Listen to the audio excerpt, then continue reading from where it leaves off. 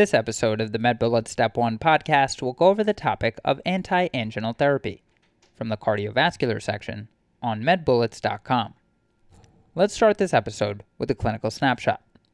A 50-year-old man presents to the emergency department after experiencing chest pain. He describes the pain as pressure-like that affects the sternum and radiates down the left arm. Medical history is significant for hypertension, hypercholesterolemia, and type 2 diabetes. He smokes 1 pack of cigarettes per day for the past 20 years. On physical exam, the patient appears anxious and diaphoretic. An electrocardiogram demonstrates an ST segment elevation in leads V1 and V2. Cardiac troponins are sent.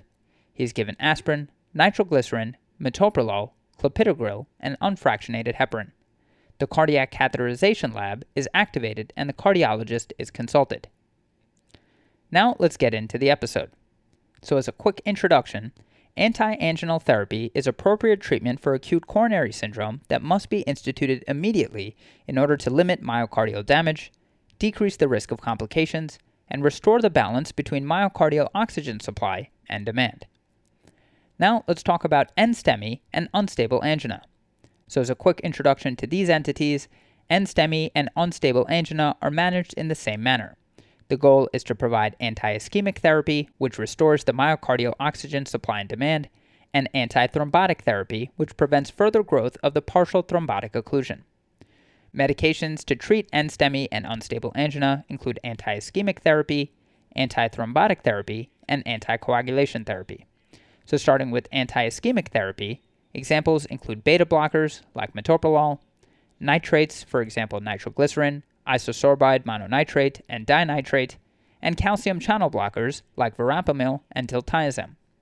So starting with beta blockers like metoprolol, the mechanism is to decrease sympathetic drive to the heart. This promotes myocardial electrical stability, decreases myocardial demand, and decreases cyclic AMP. Remember that beta blockers also improve mortality in patients with an MI. Contraindications to beta blockers include bronchospasm, decompensated heart failure, and hypotension. Moving on to nitrates like nitroglycerin, isosorbide mononitrate, and dinitrate, the mechanism is venodilation that reduces preload to the heart, which reduces myocardial demand. Remember that a reduction in preload reduces ventricular wall stress. The mechanism of nitrates also includes coronary artery dilation that improves blood flow to the myocardium. Remember that venodilation is way greater than arterial dilation. Nitrates also increase cyclic GMP, and remember that arginine is a biochemical precursor of nitric oxide, and supplementation of this amino acid may have a role in augmenting the treatment regimen for chronic stable angina patients. Remember that nitrates are contraindicated in patients taking vasodilatory medications for erectile dysfunction, for example, sildenafil. In terms of adverse events, nitroprusside can cause cyanide toxicity, development of tolerance for vasodilating action during the work week, and a headache may result from vasodilation of cerebral arteries. Finally, moving on to calcium channel blockers like verapamil and diltiazem, the mechanism involves reducing heart rate and cardiac contractility, but remember this medication is reserved for patients unresponsive to beta blockers and nitrates or have contraindications to beta blockers. This is because calcium channel blockers do not provide a mortality benefit. Moving on to antithrombotic therapy, let's talk about aspirin and P2Y12 ADP receptor inhibitors like clopidogrel and ticagrelor. So the mechanism of action of aspirin is that it's an inhibitor of thromboxane A2 synthesis. Thromboxane A2 is a prominent promoter of platelet activation, and remember that aspirin improves mortality and should be continued indefinitely. P2Y12 ADP receptor inhibitors like clopidogrel and ticagrelor work by preventing ADP from binding to the P2Y12 receptor, which would normally further activate platelets. Finally, let's talk about anticoagulation therapy like unfractionated heparin, which works by binding to antithrombin to enhance its effects, and it also inhibits factor Xa. Now let's talk about ST segment elevation myocardial infarction or STEMI. As a quick introduction, STEMI suggests that there is total occlusion of the vessel. Thus, the main goal is to induce rapid reperfusion via percutaneous coronary intervention, or PCI, or fibrinolytic therapy. Patients are also given medications such as those used in NSTEMI and unstable angina, such as aspirin, unfractionated heparin, beta blockers, nitrates, and PTY12 ADP receptor inhibitors. Now let's talk about reperfusion therapy. So primary percutaneous coronary intervention is the preferred method for reperfusion and must be performed within 90 minutes of the first medical contact. Aspirin and a P2Y12 receptor inhibitor is given prior to the procedure. Fibrinolytic therapy, for example alteplase, is performed if PCI cannot be performed within 90 minutes or is unavailable. Remember that fibrinolytics convert plasminogen to plasmin, which degrades newly formed clots. Finally, let's talk about some adjunctive therapy, such as angiotensin-converting enzyme or ACE inhibitors like lisinopril, and statins like atorvastatin. ACE inhibitors provide a mortality benefit and prevent ventricular cardiac remodeling and reduce the rate of heart failure. And statins are HMG-CoA reductase inhibitors that lower cholesterol levels. Okay, so now that we've gone over the major points about this topic, let's go over a few questions to apply the information and get a sense of how this topic has been tested on past exams. The first question reads, a 60-year-old man presents to his primary care provider with throbbing headaches and facial flushing. The patient also has long-standing exercise intolerance. He quickly becomes fatigued and short of breath just walking across his driveway. On examination, bilateral pitting of the lower extremities is observed. After reviewing the patient's medications, his physician recognizes that there was a recent dosage error. What is the mechanism of the incorrectly dosed medication? And the choices are 1. Binds beta-1 and 2 receptors. 2. Increases levels of cyclic GMP in vascular endothelial cells. 3. Inhibits angiotensin-converting enzyme. 4. Inhibits sodium-potassium ATPase. And 5. Inhibits sodium-potassium chloride symporter.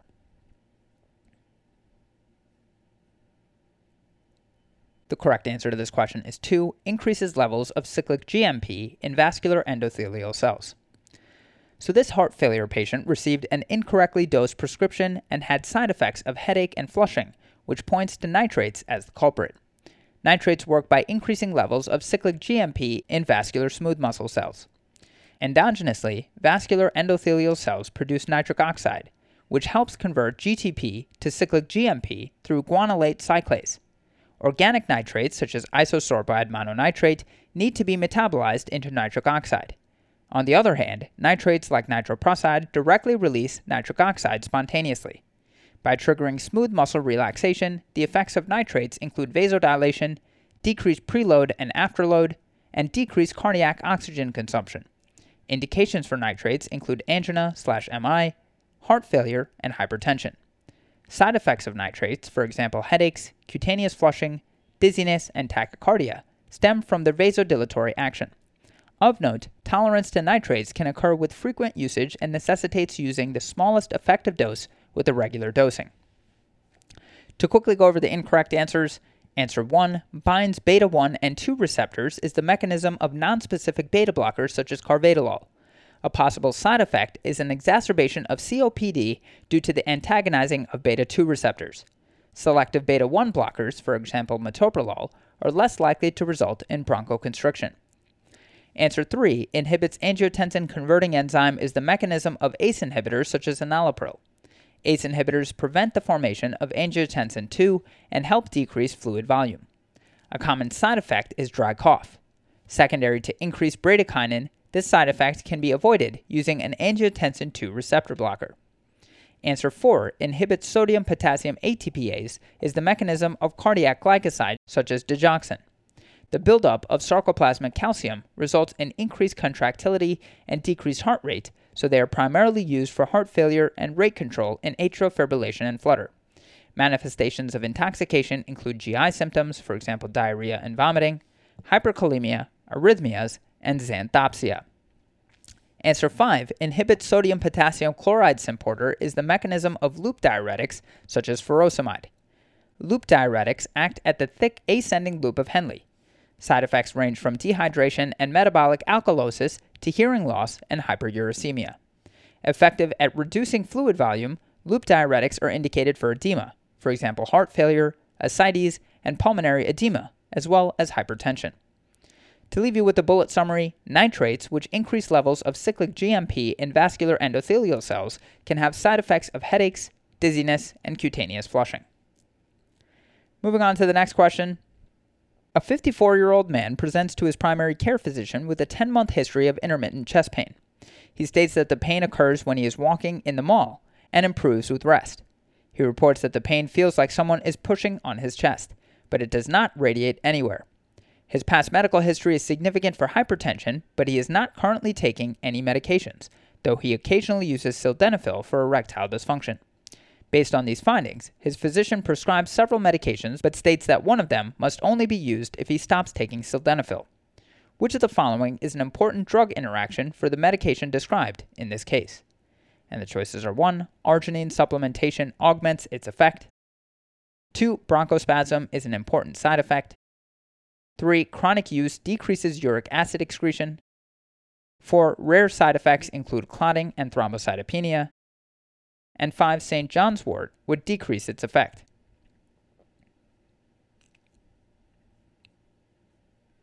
The correct answer to this question is 1. Arginine supplementation augments its effect. So this patient with activity-related chest pain most likely has stable angina and was prescribed a nitrate.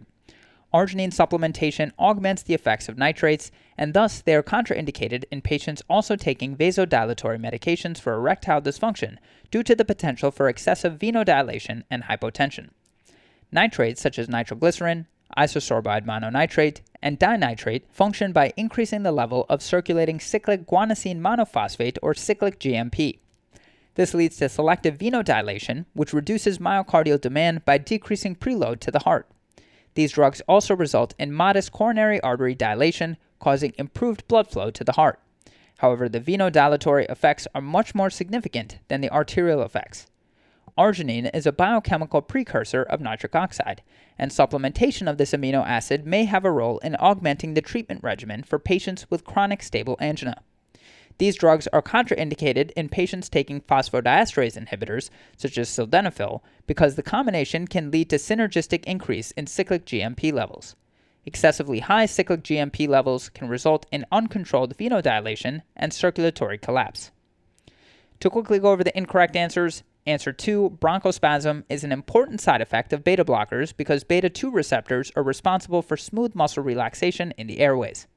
Beta blockers decrease myocardial demand by decreasing the sympathetic drive to the heart. Answer 3. Chronic use decreases uric acid excretion is a characteristic of aspirin due to nonsteroidal anti-inflammatory drug inhibition of autoregulated kidney tubular function. Aspirin is an antiplatelet agent that improves mortality in patients with myocardial infarctions. Answer 4. Rare side effects include clotting and thrombocytopenia describe heparin-induced thrombocytopenia. Heparin is an anticoagulant that decreases the risk of thromboembolic events. However, patients should be monitored for the development of this rare side effect. And finally, answer 5. St. John's wort would decrease its effect describes any drug that is regulated by cytochrome P450. Warfarin is the best-known cardiac medication that is regulated by this mechanism, and warfarin can be used for long-term anticoagulation. To leave you with a bullet summary, arginine supplementation would increase the effect of nitrate medications in patients with chronic stable angina, potentially causing excessive venodilation with hypotension. Moving on to the next question. A 60-year-old male presents to the emergency room complaining of substernal chest pain. He reports a 3-hour history of dull substernal chest pain that radiates into his left arm and jaw. He had a similar incident 2 months ago after walking 1 mile, but this pain is more severe. His past medical history is notable for hypertension and hyperlipidemia. An EKG demonstrates nonspecific changes. Serum troponins are normal. In addition to aspirin, oxygen, and morphine, he is started on a medication that generates endothelial nitric oxide. Which of the following is a downstream effect of this molecule? And the choices are 1. Guanylyl cyclase activation. 2. Cyclic AMP production. 3. Prostaglandin synthesis inhibition. 4. Beta-1 adrenergic antagonism. And 5. L-type calcium channel inhibition.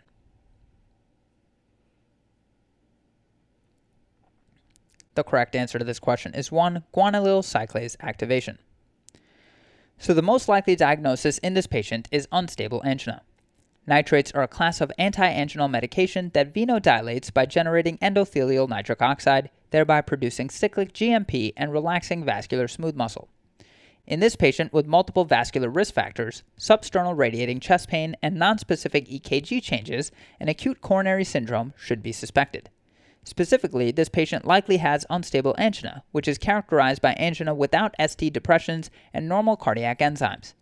Nitrates are a commonly used class of antianginal medications that cause venous dilation by generating nitric oxide in endothelial cells. This results in the activation of guanylyl cyclase, which converts GTP to cyclic GMP. Cyclic GMP is a second messenger that has multiple functions. 1. Inhibits calcium entry into smooth muscle cells. 2. Activates myosin light chain phosphatase. And 3. Activates potassium channels. These changes all contribute to smooth muscle relaxation that occurs primarily in veins. Venodilation causes pooling of blood in the venous vasculature, thereby decreasing cardiac preload and reducing myocardial oxygen demand. To quickly go over the incorrect answers, answer 2, cyclic AMP is formed by adenylyl cyclase-mediated conversion of ATP, and it is not regulated by nitric oxide. Answer 3, prostaglandins are a diverse set of lipid-derived compounds with pro-inflammatory and anti-inflammatory functions. Nonsteroidal anti-inflammatory drugs inhibit cyclooxygenase, thereby decreasing formation of prostaglandins. Answer 4, beta-1 adrenergic receptors are localized to the myocardium. Agonism of these receptors promotes increased contractility and heart rate. Beta blockers are often used as antianginal medications to slow heart rate and decrease contractility. And finally, answer 5, voltage-gated L-type calcium channels are located on vascular smooth muscles and cardiac tissue. Calcium channel blockers antagonize these channels, resulting in a decrease in vascular smooth muscle contractility and AV node conduction velocity. To leave you with the bullet summary, nitrates are antianginal medications that promote venodilation. They generate endothelial nitric oxide, which subsequently activates guanylyl cyclase to produce the vasodilatory second messenger, cyclic GMP. And moving on to the final question, a 73-year-old man presents to his primary care physician with chest pain. He noticed the pain after walking several blocks, and the pain is relieved by sitting. On exam, he has a blood pressure of 155 over 89 millimeters of mercury, heart rate is 79 beats per minute, and temperature is 98.9 degrees Fahrenheit. The physician refers the patient to a cardiologist and offers prescriptions for carvedilol and nitroglycerin. Which of the following describes the mechanism or effects of each of these medications respectively? And the choices are 1. Increased cyclic AMP for both medications. Answer 2. Increased contractility and decreased endothelial nitrous oxide. 3. Decreased cyclic AMP and increased cyclic GMP. 4. Decreased cyclic GMP and increased venous resistance. And 5. Increased heart rate and decreased arterial resistance.